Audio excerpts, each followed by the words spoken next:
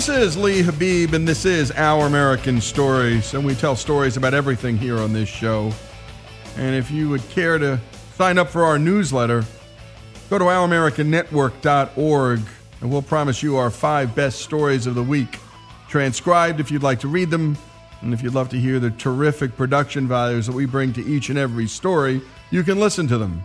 Again, go to ouramericannetwork.org to sign up for our newsletter. Send us your email address, and we'll give you our 5 best stories each week.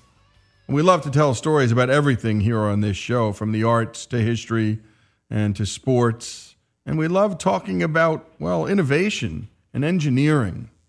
And the Lockheed SR-71, known as the Blackbird, is a long-range Mach 3 strategic reconnaissance aircraft that was operated by the U.S. Air Force from 1964 to 1998.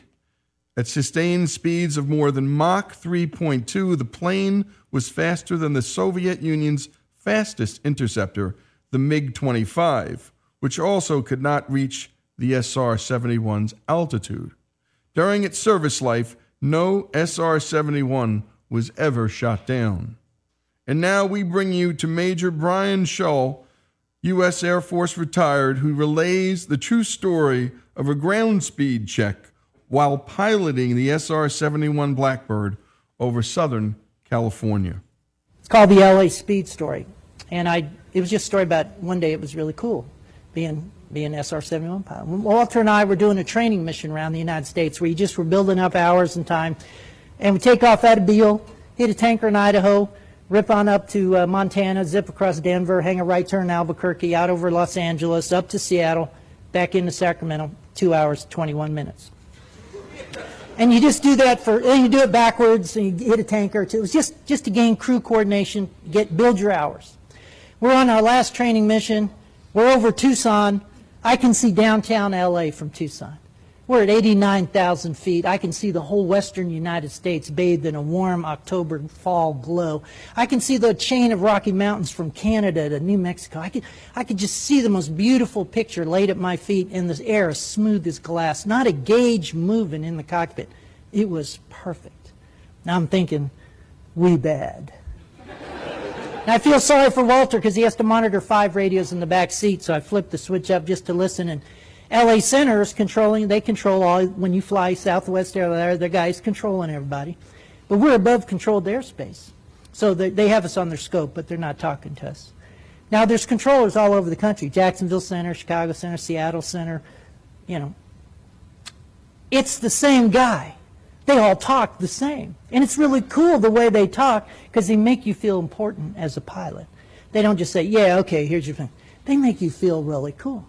So sure enough, this was pre-GPS days. Some Cessna guy has to know his ground speed. LA Center, Cessna, November Tango Alpha. You got a ground speed readout for us?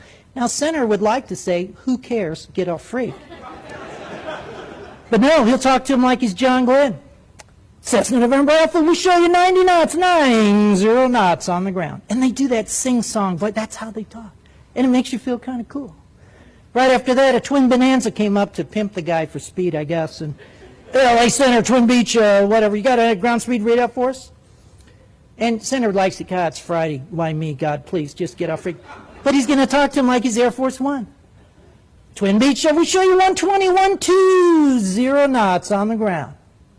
And right after that, a Navy F-18 out of Lemoore popped up on frequency. And you knew it was a Navy guy because he talked really slick on the radio. Center, Dusty 5-2 speed check. And I'm thinking, wait a minute. Dusty 5-2 has a ground speed indicator in that $1 million F-18 cockpit. It's right there in the heads-up display. Why is he calling Center to broadcast his speed? I get it. We are just the meanest, baddest, fastest military jet in the valley today. We're taking our little Hornet jet over Mount Whitney and ripping across Death Valley. We want everyone from Fresno to the coast to know what real speed is. And you can almost hear a little glee in the controller's voice, like, we have put an end to this. Dusty 5-2, we show you 620, 620 knots across the ground. And it was that across the ground. See that little knife, like, I hope nobody else has the nerve to get on frequency now. And there wasn't an airliner from Seattle to San Diego that wanted to be next on Freak. It's sort of an etiquette thing amongst flyers. And a 12-year-old was reaching for the mic button.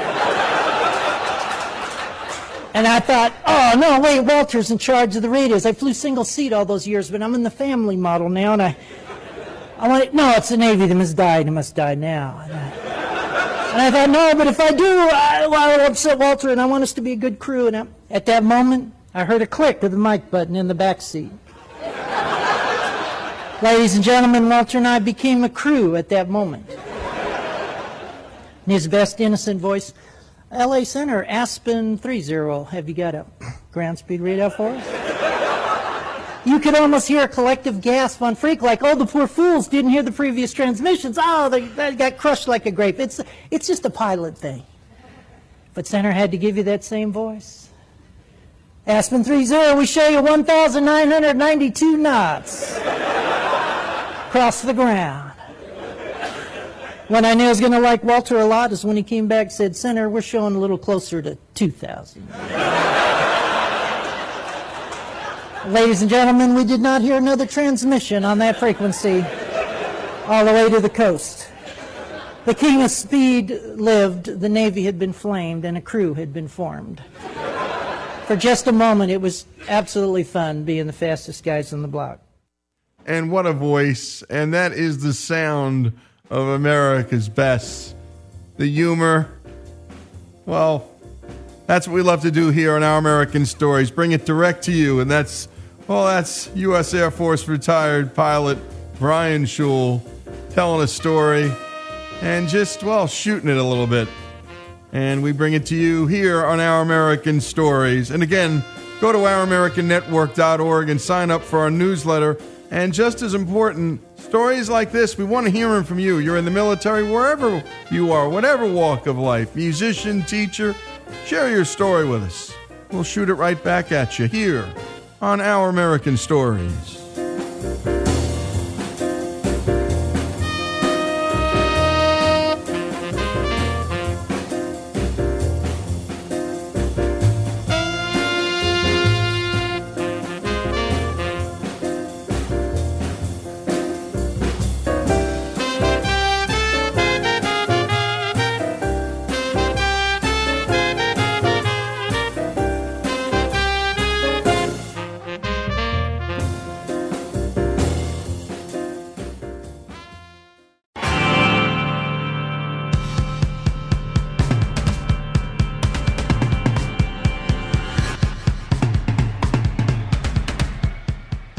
This is Lee Habib, and this is Our American Stories, and we love to tell stories about music and stories of songs here on this show. And here's Greg Hengler with the stories of 3 Beatles songs. The identity of the true fifth Beatle has been hotly debated for half a century, but the strongest case can be made for George Martin. The band's trusted and loyal producer, Martin served as expert, mad scientist, friend, and father figure throughout the band's studio life. He shaped their songs in ways that are seldom appreciated, but impossible to forget. Here's the Beatles live at the Cavern Club in 1962, and George Martin. We proudly present the Beatles!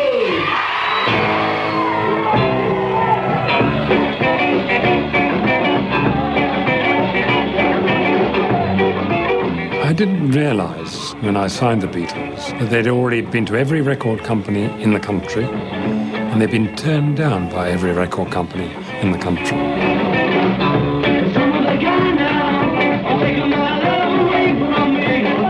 Here's Ringo Starr. When we first met George, we loved him because he took a chance on us. No one else would take a chance with a name like that. You come from Liverpool, not a chance in hell. I think it was really a gut feeling I had about them. I think it was their charisma.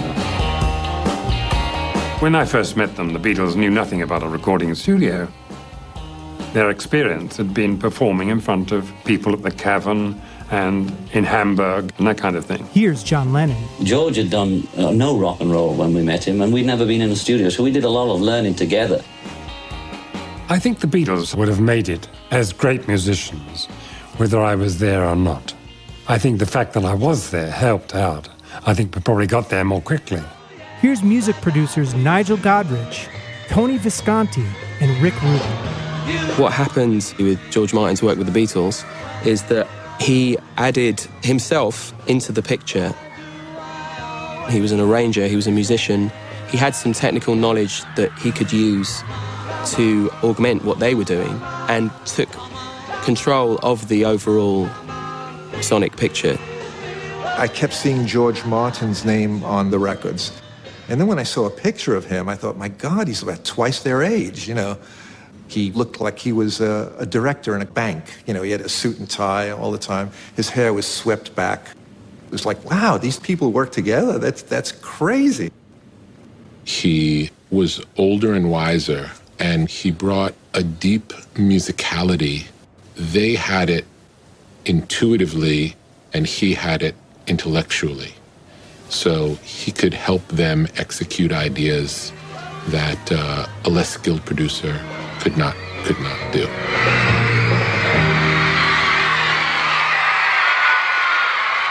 It wasn't until a couple of years later they started doing more sophisticated songwriting. I had so wrote most touching material. It'll be an F for you. Yesterday. I'm in G, but it'll be an F. It goes E minor to A seventh to D minor. Ready?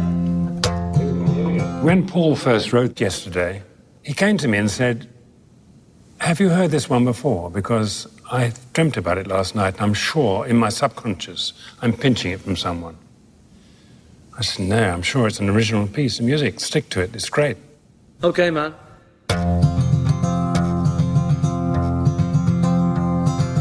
Yesterday,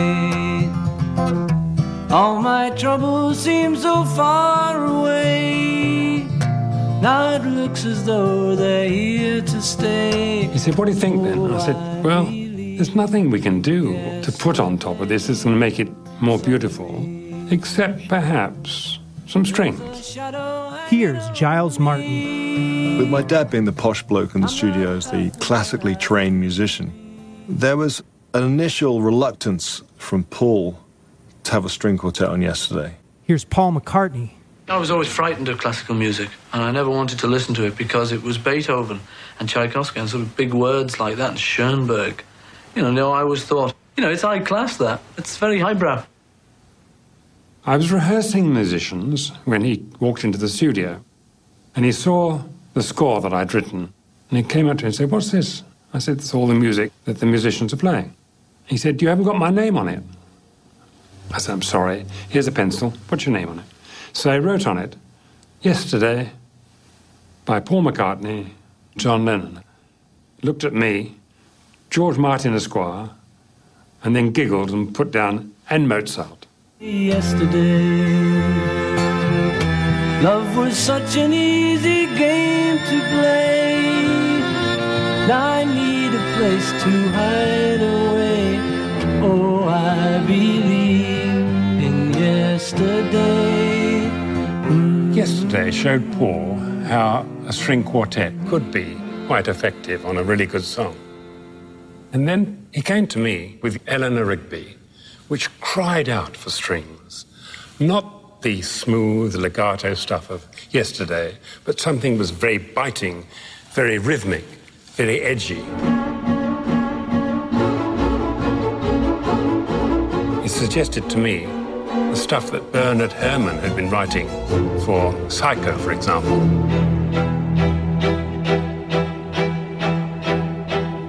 Eleanor Rigby is the first time that the Beatles weren't playing any instruments on one of their records. It is just a string octet. The octet was recorded onto 4-track. On track 1 here, you have the first violins. And here are the second violins. You can hear bleed because they're all in the same room together. Oh my gosh. I played that over and over and over and over again. It was just so smart. George Martin obviously knew this stuff, and he knew how to put it on a Beatles record. That's That's the trick. For the first time, you're hearing a string octet and you're tapping your foot. Ah, look at all the lovely people. Eleanor Rigby. You know, until then, I thought, I can be a rock star. I want to be a rock star. I want to be on stage. I want to have the girls screaming at me. I want all that stuff. I want a limo, everything. But now I wanted to be George Martin. That was more important, to be in the studio, to do that kind of stuff, to be able to experiment that way, and to make great works of art that only exist on tape. That's very important. You know, it's a very different art from performing live. That's what I wanted to be. I wanted to be George Martin.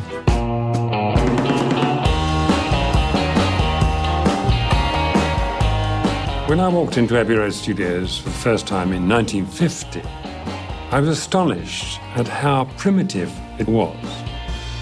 They were still recording on discs that were cut by a lathe. From 1950 on, I just worked away, and I had various ideas. I was experimenting with the newfangled tape, and I was able to learn what you could do to manipulate sound.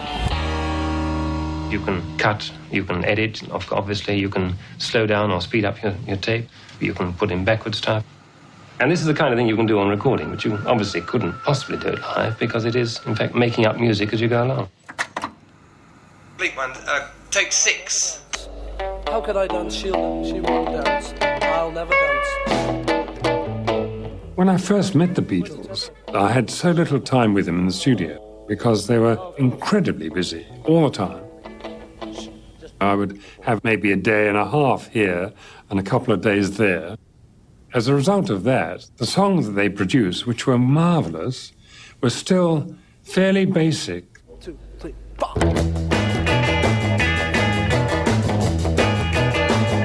Well, she was just 17. The first album only took us 12 hours. I mean, we all knew those songs so well because that was our live show.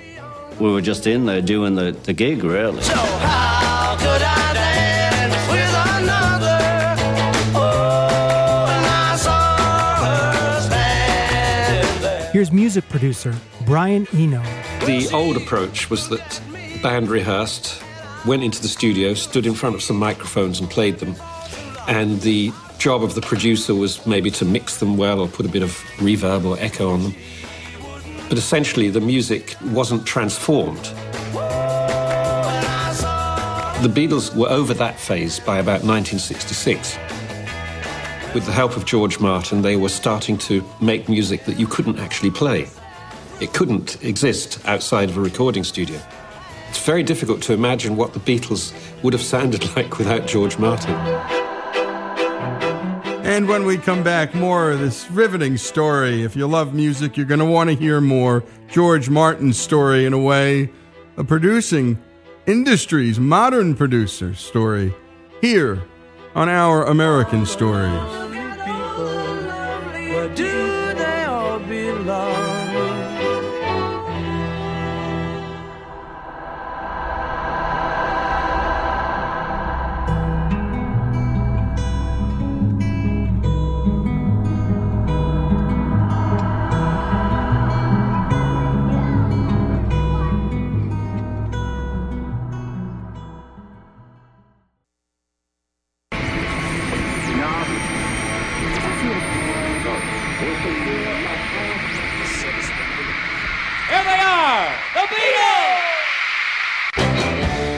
This is Lee Habib, and this is Our American Stories. We return to this fantastic storytelling about the fifth Beatle, and most people think the crucial Beatle, without whom the Beatles might not have been the same. And Martin is a humble man, but when you hear Rick Rubin talk about, and Rick Rubin may be one of the great American record producers, talk so glowingly about George Martin, believe Rubin.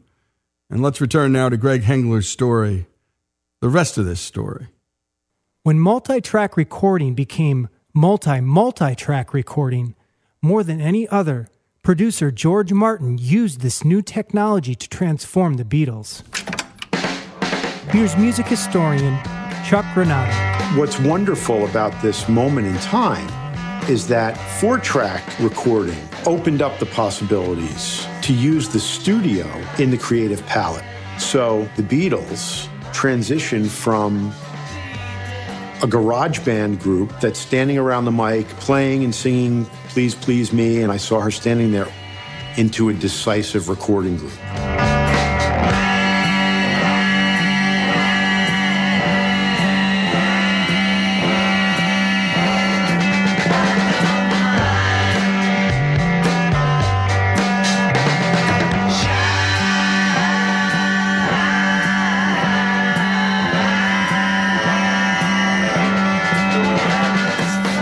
They start to use technology to create sounds and sonic textures that had never been heard in rock music. The Beatles revolutionized the way that people worked in studios. You know, on Rain, it's the first time there's anything backwards on a record, and you could say that, like, from that moment on, it's like all the rule book's out the window, because you're no longer trying to represent something as it was. You're trying to break your perception of this band. You know, there's this band playing in a room.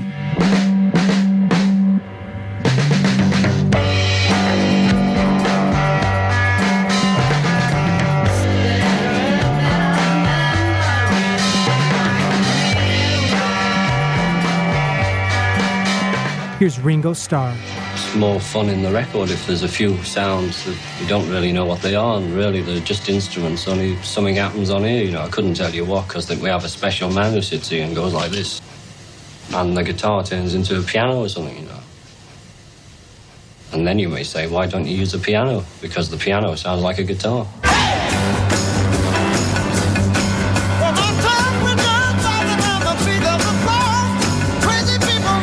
Here's John Lennon. We were all on this ship in the 60s, our generation. We were part of it, and we went somewhere. Here's George Harrison. There was a great upsurge of energy and consciousness. And so there was a lot of excitement on the street. There was a lot of people who were all trying to go on the same trip together. Here's Beatles biographer Bob Spitz and music producer Don Was. On Revolver, the Beatles wanted to make the music that was going on in their heads. The first song they worked on was a song of John's. It had the mysterious title Mark I, which of course becomes Tomorrow Never Knows. That's me in my Tibetan Book of the Dead period. I gave it a throwaway title because I was a bit self-conscious about the lyrics of Tomorrow Never Knows, so I took one of Ringo's malapropisms, which was like Hard Day's Night. Tomorrow Never Knows, that's a song that pretty vividly depicts what you're hearing in your head when you consume some psychedelics. The Beatles laid that out for everybody to hear. Here's George Martin. Tomorrow Never Knows was a very weird song. The tune had virtually no harmonies. It was based on a continuous drone of sound. Here's George Martin's son, Giles. Tomorrow Never Knows started with a backing track, recorded here at Abbey Road Studios. That's Paul on bass and Ringo on drums, creating a sort of loopy, mesmeric effect.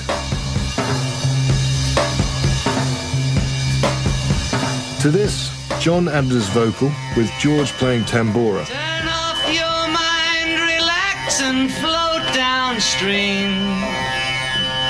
It is not dying. It is not dying. Late in the song, John's voice gets very unusual sounding, especially at the time it was. John wanted to sound like the Dalai Lama chanting from the top of a mountain. And he suggested that the way that they record that would be to put him in a harness, to hoist him high above the studio, give him a shove, and he'd sing. Every time he came around, the mic would capture a few beats of it. Here's Tom Petty. Which wasn't the most practical idea. But the engineer, Jeff Emmerich, had the great idea of plugging it into a revolving speaker called a Leslie. So when it goes fast, it creates one sound, and when it slows down, it creates another. That you may see the meaning of within. In the early part of the song, John's voice is pretty straightforward. Then, after about 1.5 minutes, the Leslie speaker effect kicks in.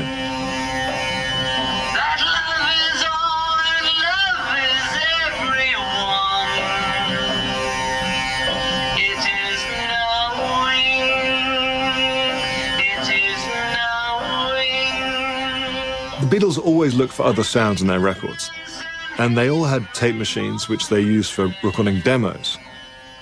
And they found that by making tape loops, they could create sounds that people had never heard before. One of the most recognizable loops on Tomorrow Never Knows is the sound of, well, it sounds like seagulls squawking. It's actually the sound of, I think, Paul laughing and speeding himself up, which is this.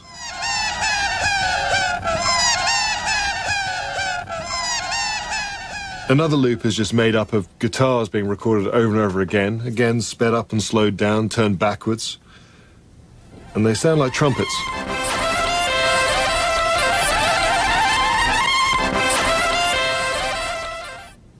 And then, early days of sampling, Paul actually recorded an orchestra off a vinyl record and created a chord here.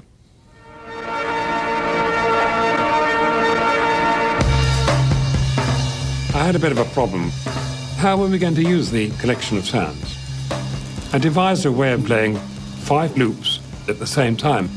And if you brought up the faders, it was like bringing up an organ stop. Each one had a different tape loop playing all the time. So you could make your sounds as you wished. And these tape loops are running and running and running. And the Beatles and my dad and Jeff Emerick performed on the desk, pushing up faders at the right time in order to create the instrument sounds they wanted for the mix. So the actual mix of Tomorrow Never Knows is a performance. It can't be recreated.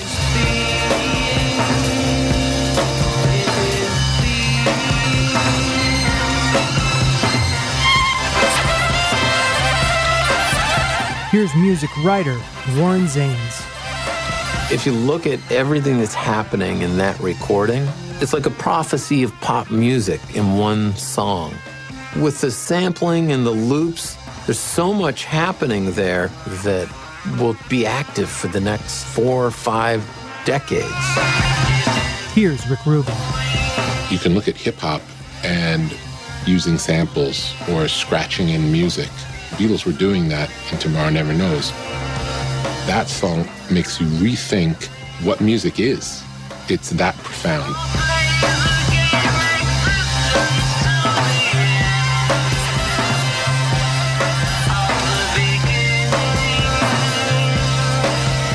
Here's music producer Tom Visconti. This was the dawn of creating a new kind of magic. This was really fantasy stuff. I'm Greg Hengler, and this is Our American Stories. And great job, as always, Greg. George Martin, the fifth Beatle. By the way, we have an hour on his life. Go to ouramericannetwork.org and look up George Martin. This is Lee Habib. The story of a few songs, the story of one of the world's greatest record producers, the fifth Beatle, George Martin.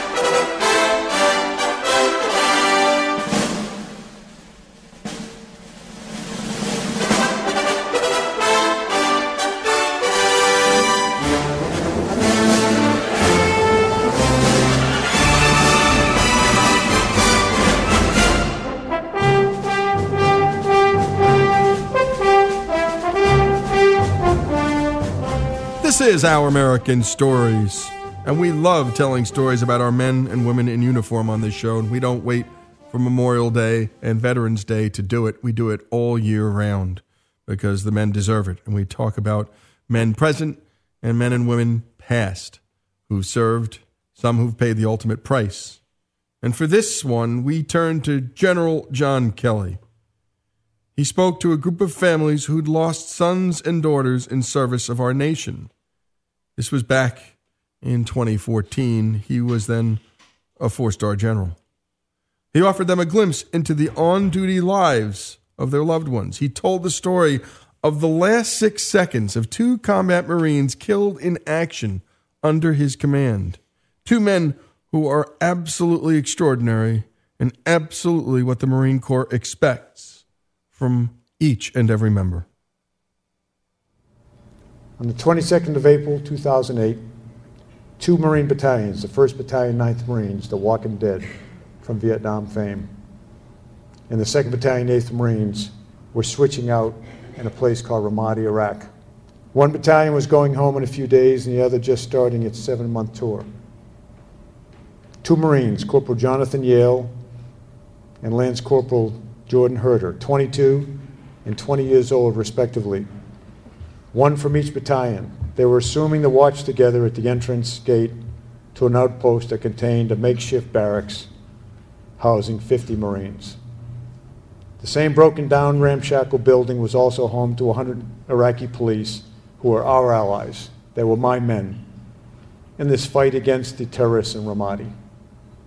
Yale was a dirt poor mixed race kid from Virginia with a wife and a daughter and a mother and a sister who lived with him, and he supported them as well on $13,000 a year. Herter was a middle-class white kid from Long Island. The 2 of them were from 2 completely different worlds in our country. Not good, not bad, just different. Had they not joined the Marine Corps, they would never have known each other. They would never have even understood that multiple Americas exist simultaneously, depending on your education level, your family's income status maybe. But they were Marines, they were combat Marines, and because of this bond, they were brothers as close as if they were born to the same woman. The mission orders they received from the sergeant, their squad leader, I'm sure went something like this: okay, you 2 clowns, stand this post and let no unauthorized personnel or vehicles pass. You clear on that?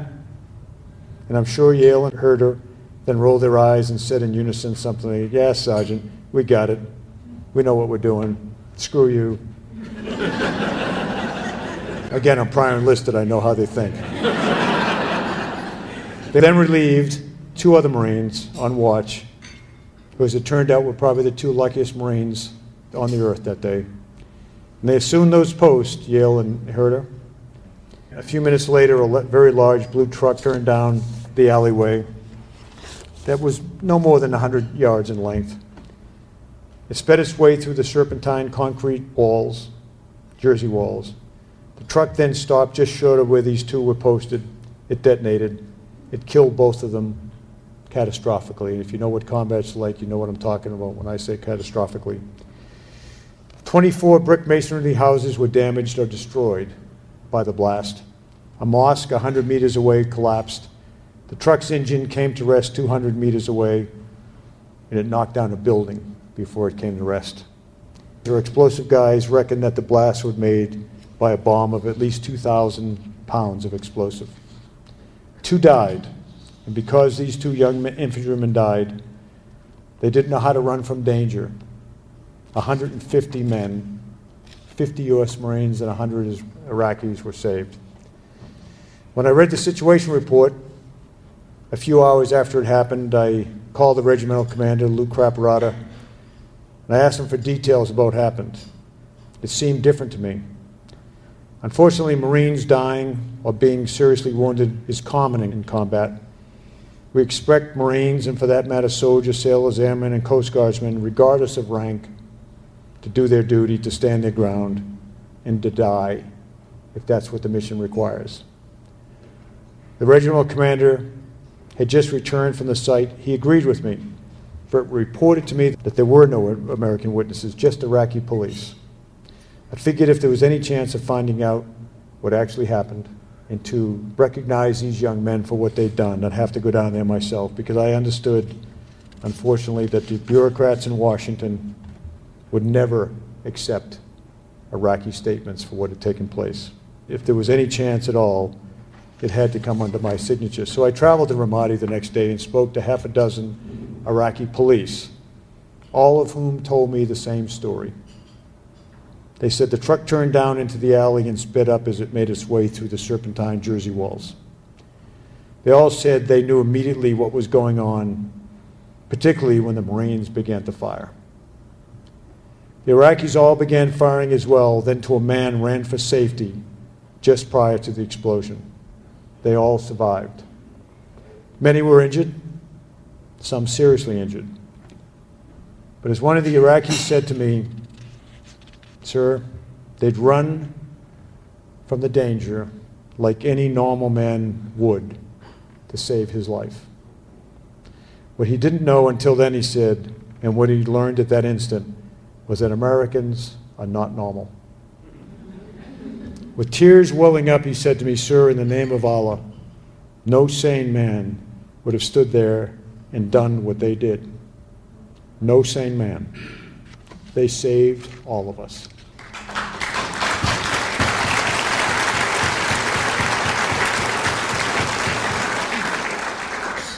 What we didn't know at the time, what I didn't know at the time, and only learned a couple of days later, after I wrote a summary of statement of this bravery and submitted both Yale and Herter for Navy Crosses, which is the #2 award for Marines and sailors in combat. What I didn't know was that one of the security cameras we had at the location that was damaged initially in the blast had caught everything. It had happened exactly as these Iraqis described it to me. It took exactly 6 seconds by that recording from the truck entered the valley until it exploded. 6 seconds. And you can watch, and I did watch many, many times on this recording, the last 6 seconds of their lives. When it first started, I suppose it took about a second or so for the Marines to separately come to the conclusion about what was going on. They had no time to talk it over,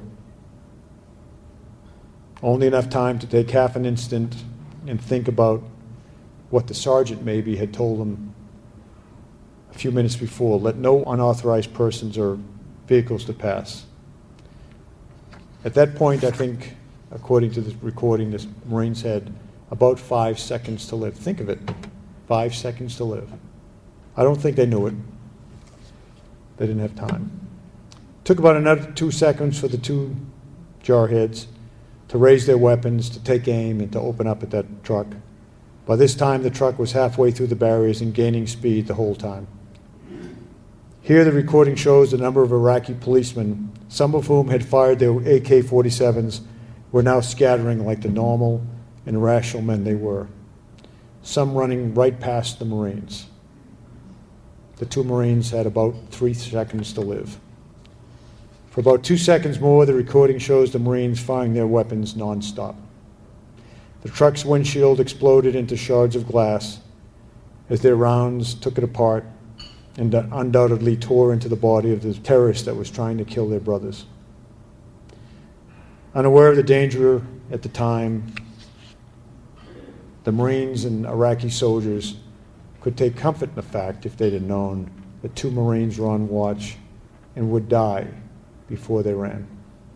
The truck careens to a stop immediately in front of the 2 Marines. In all of this instantaneous violence, Yale and Herter never hesitated. They never stepped back. They never even started to step back. They never shifted their weight. With their feet spread shoulder width apart, they leaned into the fire and fired as fast as they could. They had only, at this point, 1 second to live. And then the truck explodes, the camera goes blank, and the 2 young men go to their God. 6 seconds. Not enough time to think about their country or their flag or about their lives or their deaths, but more than enough time for 2 very brave young men, like your sons and daughters, like your brothers and sisters, like your spouses, 2 very brave young men to do their duty for eternity. That is the kind of people who are on watch for us all over the world tonight. That is the kind of young men and women that came from your families. And for those of you tonight and all of the families who have lost the light of their lives, they can say to every American that it was my boy, or it was my girl, who stood their post and did their duty into eternity. Corporal Jonathan Yale's story, Lance Corporal Jordan Herder's, and that's General John Kelly. Their last 6 seconds revealed everything about their character and the Marine Corps.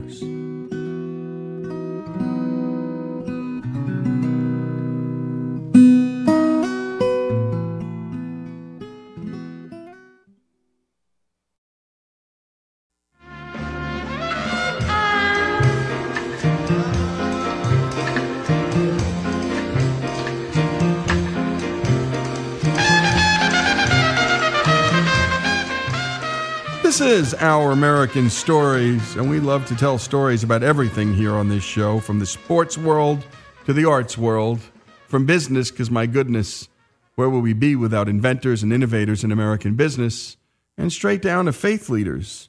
And this is our very first story about, well, buildings and the spaces we live in and inhabit.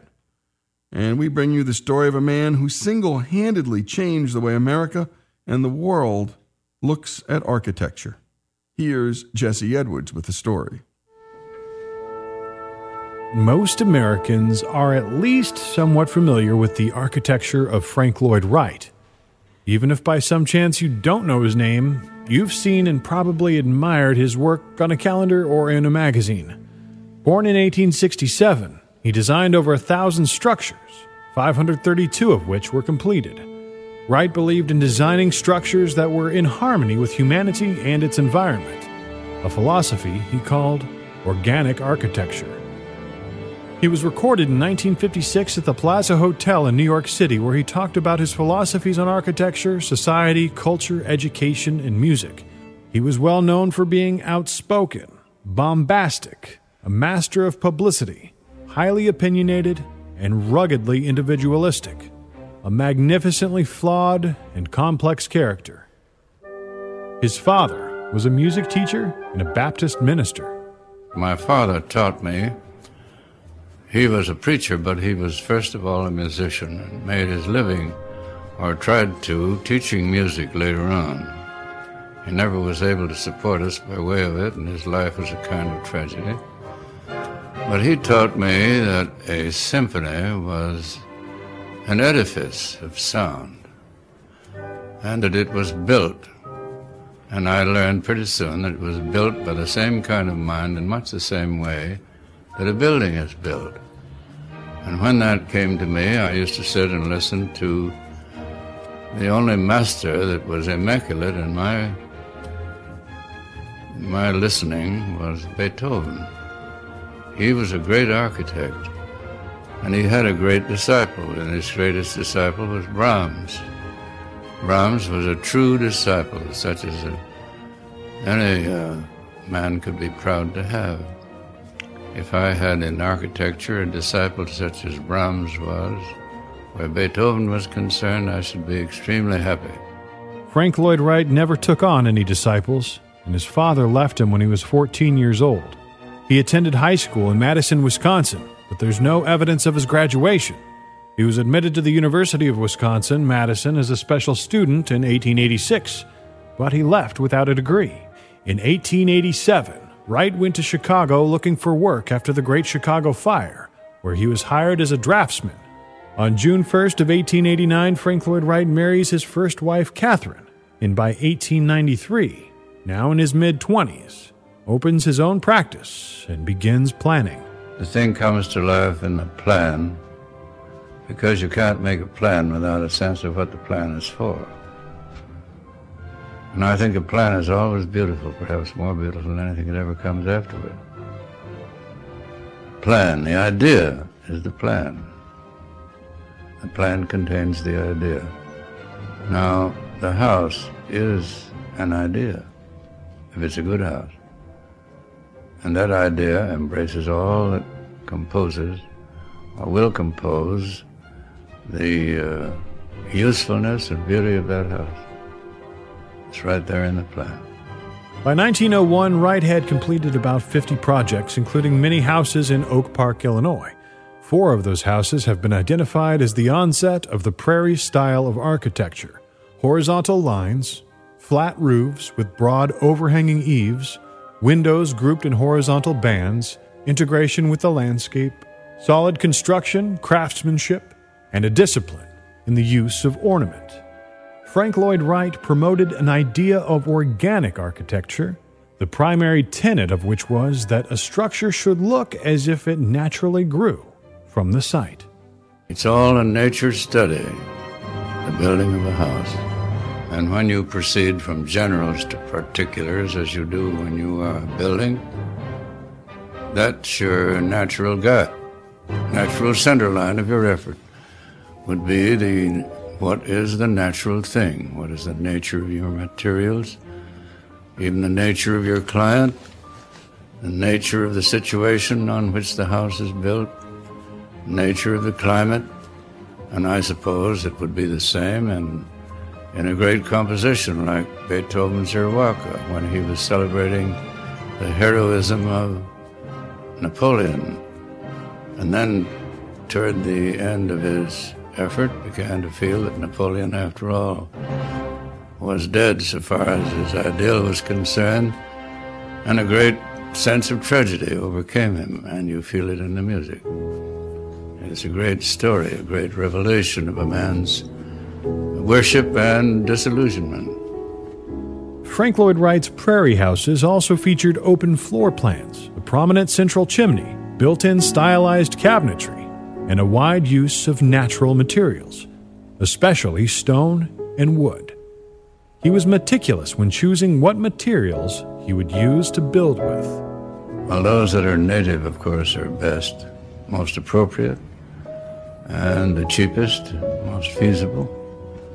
If there's stone in the neighborhood, we like to use stone. If there are kilns and there's brick, and brick is characteristic, well, fire-built houses are good. And oak wood is always the friend of man. Don't you feel friendly to a tree when you see one? And if you don't see one, you're hungry for association with trees. Trees and human beings belong together. I don't think one could exist without the other, perhaps. If they could, it would be the tree that would survive.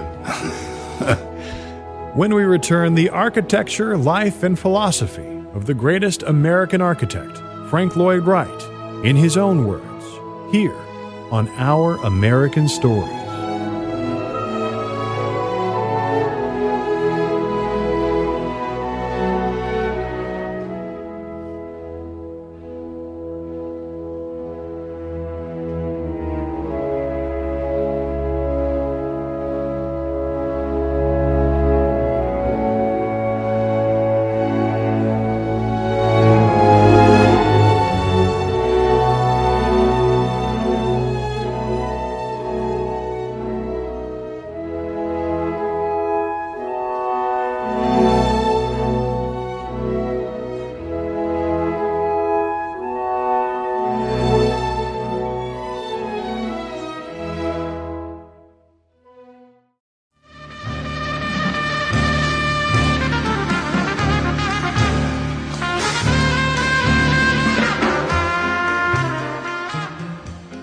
This is Our American Stories, and we return to the story of America's greatest architect, Frank Lloyd Wright.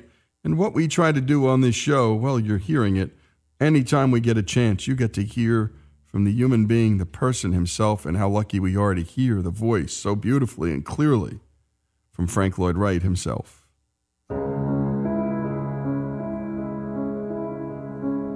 You see, early in life I had to choose between honest arrogance and hypocritical humility. I chose honest arrogance and have seen no occasion to change. After establishing a solid reputation for building houses around the turn of the century, Frank Lloyd Wright left his wife and ran off with one of his clients' wives, Martha Borthwick. This was such a public spectacle at the time that the press hounded them relentlessly. He lost most of his clients, and banks stopped loaning him money. To avoid scrutiny, Frank and Martha escaped to Europe for 2 years. Once public outcry had calmed, they returned to the United States and built Taliesin, the 600-acre estate near the village of Spring Green, Wisconsin. On August 15, 1914, while Wright was working in Chicago, a disgruntled servant set fire to the living quarters at Taliesin and murdered 7 people with an axe as they fled from the burning structure. The dead included his mistress Martha and her 2 children. This marked the end of Frank Lloyd Wright's career for nearly 20 years. His first wife, Catherine, granted him a divorce in 1922 with the stipulation that Wright could not marry his latest lover, Maud Noel. They were married in 1923, but her addiction to morphine led to the failure of that marriage less than a year later. Wright would marry his 3rd wife, Olga, in 1925. It would be another 10 years before Frank Lloyd Wright would make his triumphant comeback, as the public forgot or forgave his transgressions. Falling Water is an extraordinary house designed in 1935 by Frank Lloyd Wright, built on top of a 30-foot waterfall. It is by far his most popular building and best exemplifies his philosophy of organic architecture, the harmonious union of art and nature. Located in the mountains of southwestern Pennsylvania, roughly 70 miles outside of Pittsburgh, it's listed among Smithsonian's Life list of 28 places to visit before you die. The house was meant to complement its site while still competing with the drama of the falls and their endless sounds of crashing water. The power of the falls is always felt, not visually, but through sound, as the breaking water is constantly heard throughout the entire house. 30 million people must have seen Falling Water by now. But it was a very simple expression of a man's love for that particular site, the music of the waterfall. And never before had I been given concrete and steel to build a building with. You see, when steel comes into your hand, you can pull on the building and you have what's called a cantilever. Now, the cantilever is this principle of tension. Your arm reaching out from your body and held by the sinews and muscles above, moving as you wish to move it as a cantilever. The trunk, of course, is the support that's in compression, but you can suspend from the end of the cantilever fabrications of any kind. So the new principle in architecture is this principle of the interior support, the extended slab, the arm, and the falling screen hanging to the slab. Now that's the structural synthesis of my own building, and it is essentially organic in itself. And that is Falling Water in principle. And the grammar of Falling Water, now we call the grammar of the building, the shapely means you use to make the building manifest. Falling Water is an architectural marvel, but it has a few major flaws. Its skylights leak, the waterfall promotes mold growth, and the builders didn't use enough reinforcing steel to support the first floor's concrete skeleton. Despite its flaws, Falling Water is a masterful work of art. The considerations that Wright would take into account before crafting such a milestone of architecture went far beyond the basic materials used to build a house. The nature of the site, like Falling Water. And next, the nature of the materials you have to use and the people you're going to work for and what it is they want to live in. And you have to have an eye on what they want to live for, too. I can't see any future in anything but an individual type of architecture. If the Declaration of Independence in America means anything, and democratic life means anything, that's practically what it means. You see, I was at Taliesin, my country home, lying on the bench, the Dutch door half closed below.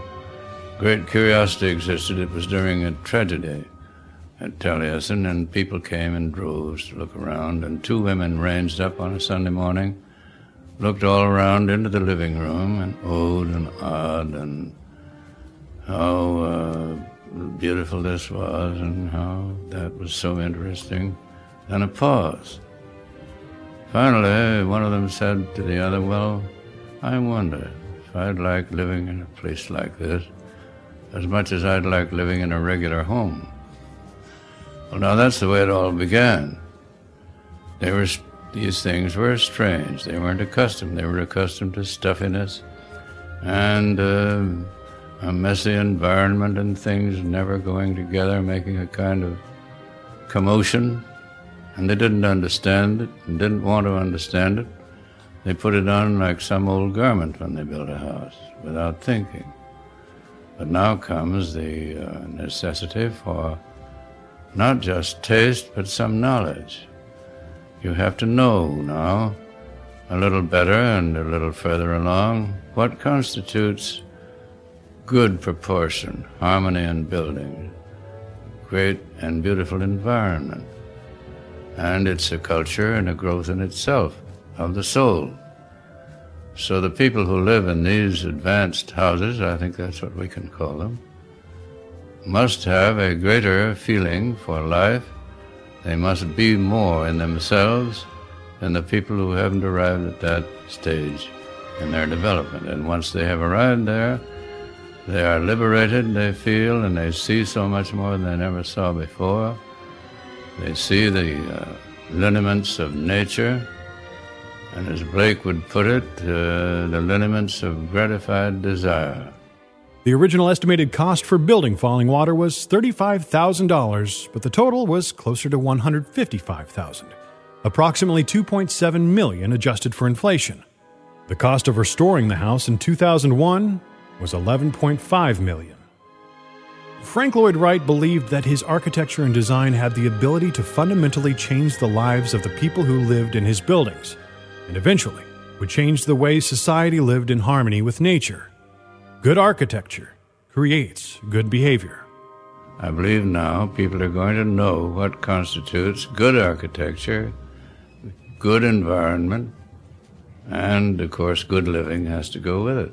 Good dressing, too. Good conduct, also. All these good things are dependent, more or less, one on the other, and are assisting one another, more or less. Because you wouldn't dress in a loud and vulgar way in a quiet and beautiful room.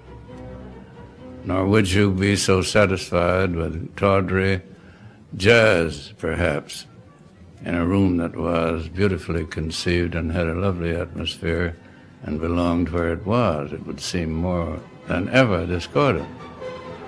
So these things all match up as you go along and add up to something that we call culture. Isn't that it? That's what culture means. Wright believed that good architecture created good behavior, which would inevitably lead to a better culture.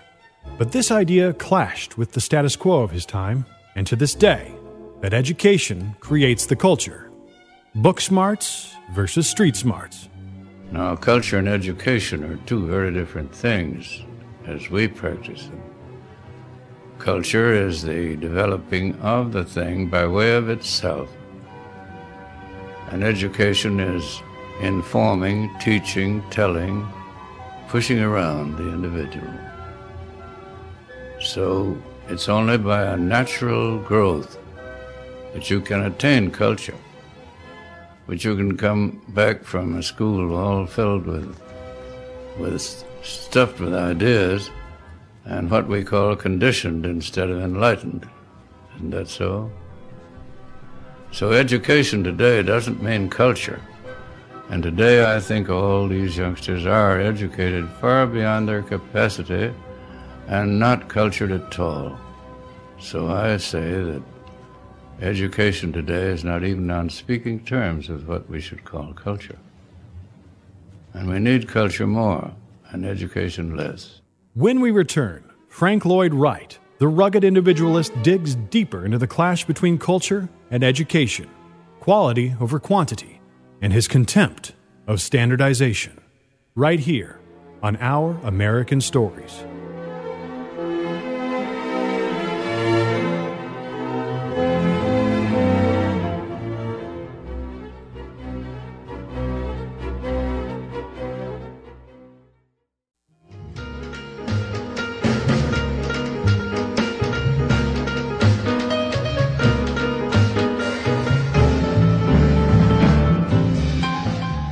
This is Our American Stories, and we return to the life of Frank Lloyd Wright. And when we left off, Wright was making the distinction between culture and education. And by the way, does this still resonate today, folks? You bet you it does. You're all nodding as you're listening to him talk. Here's Jesse. Wright inspired and continues to inspire generations of young and upcoming architects through not just his works, but his ability to think and design in ways that weren't being taught in institutions of higher learning. How is originality cultivated when everyone is being taught to think the same way? I think all these young people in school now are hungry for something that they don't get or they wouldn't write to me.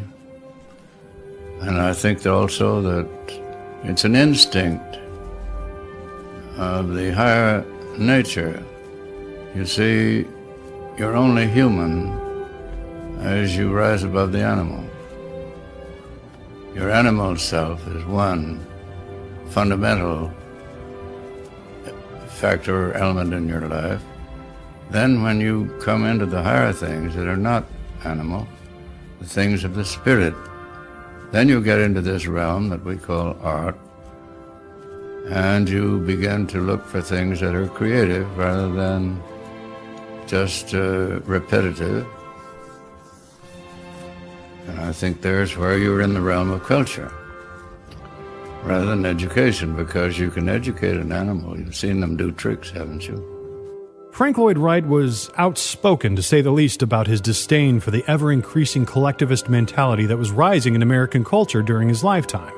Standardization was not compatible with architecture or any other form of art as far as he was concerned. It was the individual, not the masses, which was the foundation for the American way of life. It's got to be an individual affair. It's got to be a slow affair. It's got to be a peculiar to you affair. Now, how are you going to do it with 20,000 students in a university? How are you going to do it with high schools crammed 2 stories, 3 stories high with a crowd of students? As a matter of fact, culture is not for the herd. Culture is not for the crowd. Culture is an individual thing. And that's what our forefathers struck when they decided, and when they declared, that the individual is sovereign. The sovereignty of the individual. Now, that means a certain premium on aloneness to start with, a certain rejection of the common man as common, but insisting on his privilege to be uncommon. And so that exists in every human soul today, and this is the country that we live in that declares it, the only one that has made it official, the only one that has made it constitutional to be yourself. And we see abuses of it, of course, all down the line now. We see ourselves all drifting back again, drifting toward the commonplace, drifting toward the common man. And you hear it asserted that that was what our country meant, that the common man was free to be common. Well, he wasn't. He was free to become uncommon. And that's the freedom that we ought to tote and talk about. And we should resent with all our strength this drift toward equalitarianism, which is commonness raised to the nth power. Wright was raging against the machine age, the era roughly between 1880 and 1945 that ran parallel with his own time on Earth. Life was getting faster. The steam engine was replaced with internal combustion and electric motors. Mass production of high-volume goods on assembly lines, including the automobile, were making life easier for average people. Radio and phonograph technology was making the world smaller as communication was being broadcast and distributed to the masses. Fast, long-distance travel by car, train, and aircraft was now attainable for nearly everyone. But this all came at a cost, according to Frank Lloyd Wright. The machine age could be used to create a new kind of beauty and higher way of living, or it could be exploited. to create a cookie-cutter culture that would become detrimental to the individual. It's taken me all these years to learn that standardization is no bar to beauty. And the standardization can be controlled and the machine used as a tool to develop a beauty greater and more beneficent, more pervading, more all-embracing than anything we ever knew before. So that's what this age means. That's what the machine age should mean. But it's being exploited and turned inside out, turned over wrong side up by all these opportunists and this desire for material benefits and success. Same old story. There's nothing new in it. It's just as it always has been. It's only when it is conquered and we're aware of this greater and finer way of life that we're truly Americans, in the sense that we have a new country and a new ideal, and we have a new, therefore, bound to have a new architecture. A new architecture is what Frank Lloyd Wright brought to the world. His buildings stand as monuments to rugged individualism at a time when standardization and mass production were the name of the game. Nothing represented standardization in architecture to Wright more than what he saw in big cities across the country and the world. In his mind, the future was in country living. Well, the city, of course, is a thing of the past. There was a time during the Middle Ages when it was the only source of culture. There was no way of acquiring this thing we call culture except by direct contact. It isn't so now. It hasn't been so for many years. It wasn't even so when this country was founded, but of course it was more so. But gradually, all the development of all these sciences, the gifts of science to us, have made this crowding unnecessary. And it always was, after the Middle Ages, it always was a detriment. Never was any real asset to humanity.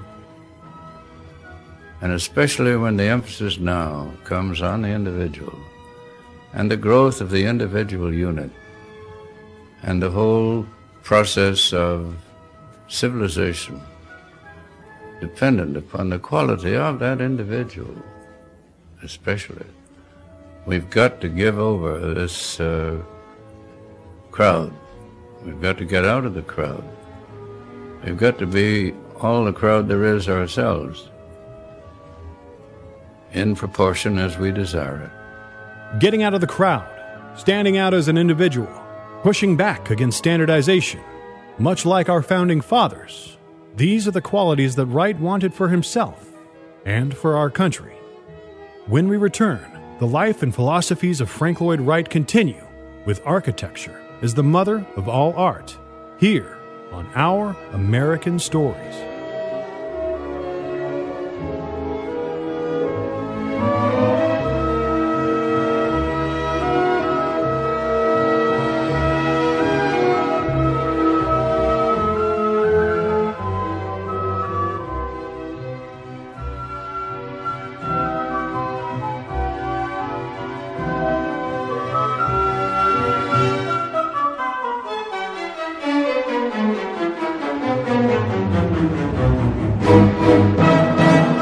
To hear everything we do on Our American Stories, visit us online at ouramericannetwork.org. Sign up for the newsletter, follow us on Facebook, or browse through our archives to hear us whenever and wherever you want, absolutely free.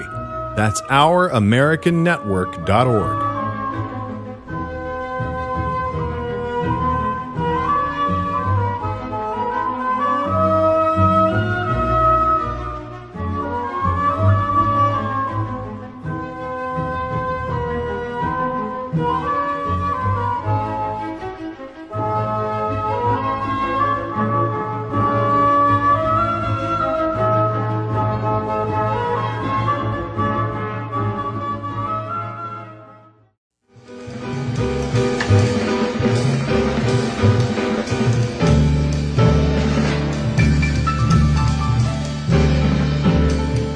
This is Our American Stories, and we conclude the story of Frank Lloyd Wright, and what a joy, what a pleasure it is to hear from the man himself, the greatest architect in American history, I think there's no doubt, and it's as if he's speaking to us, as if he's here right now, and by the way, he's talking about things we're still talking about right now, aren't we?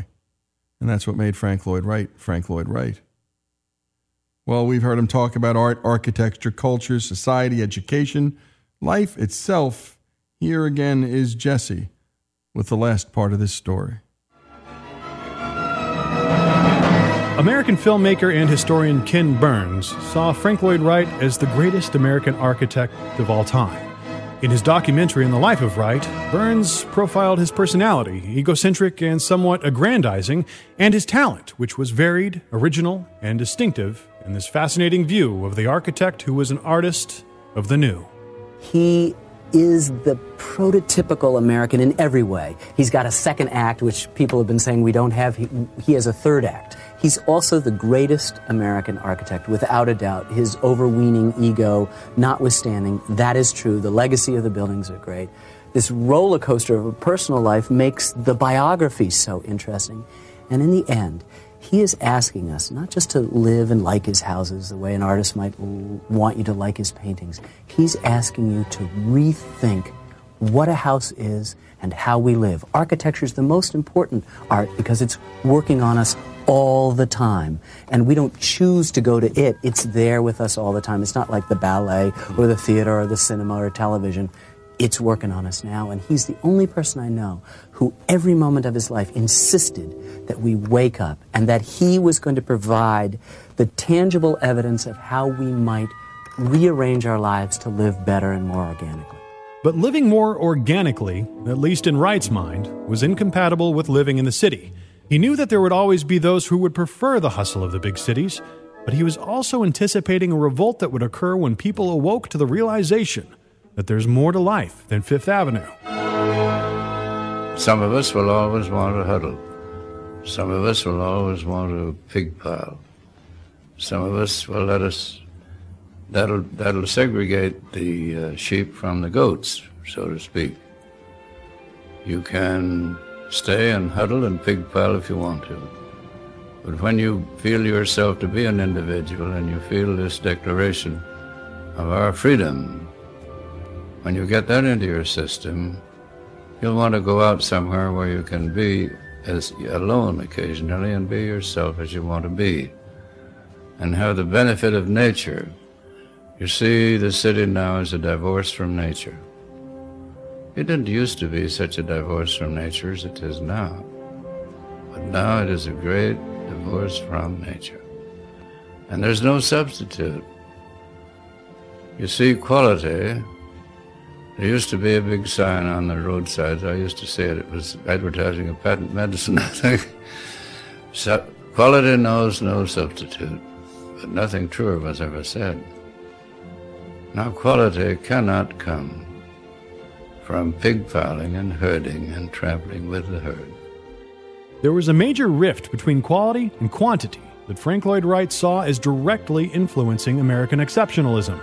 He also saw art and architecture as a way to retain the fundamentals of the human spirit that's necessary for a healthy culture. Quality is not compatible with quantity. Quantity can never be quality.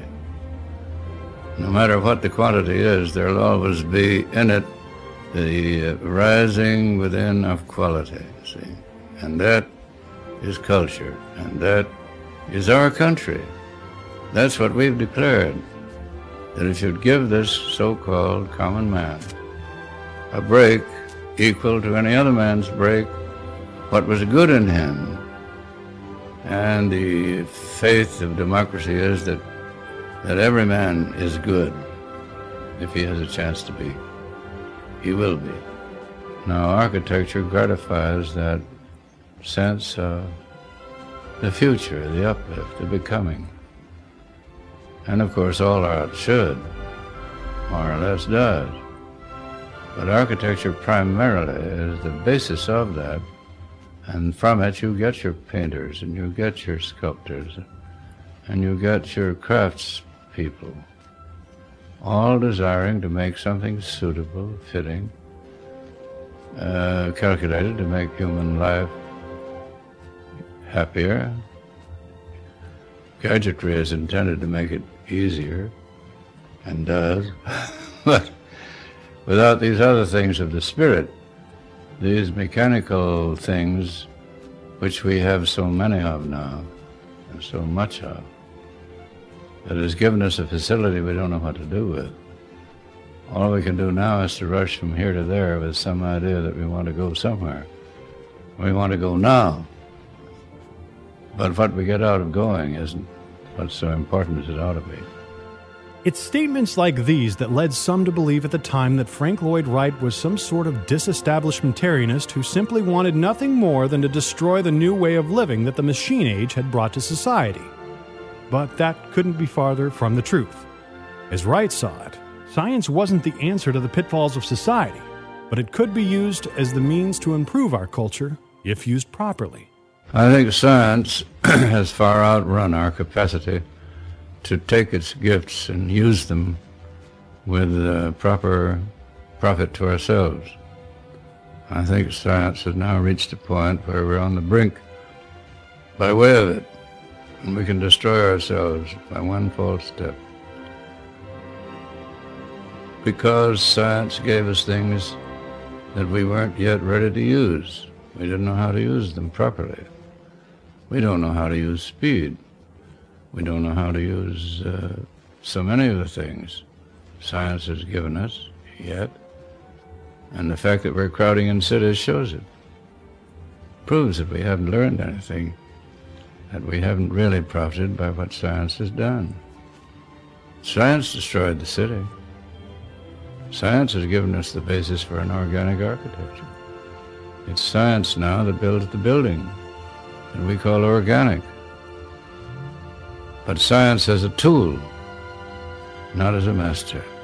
Wright was both cynical and optimistic about the future as he saw it when this audio was recorded in 1956.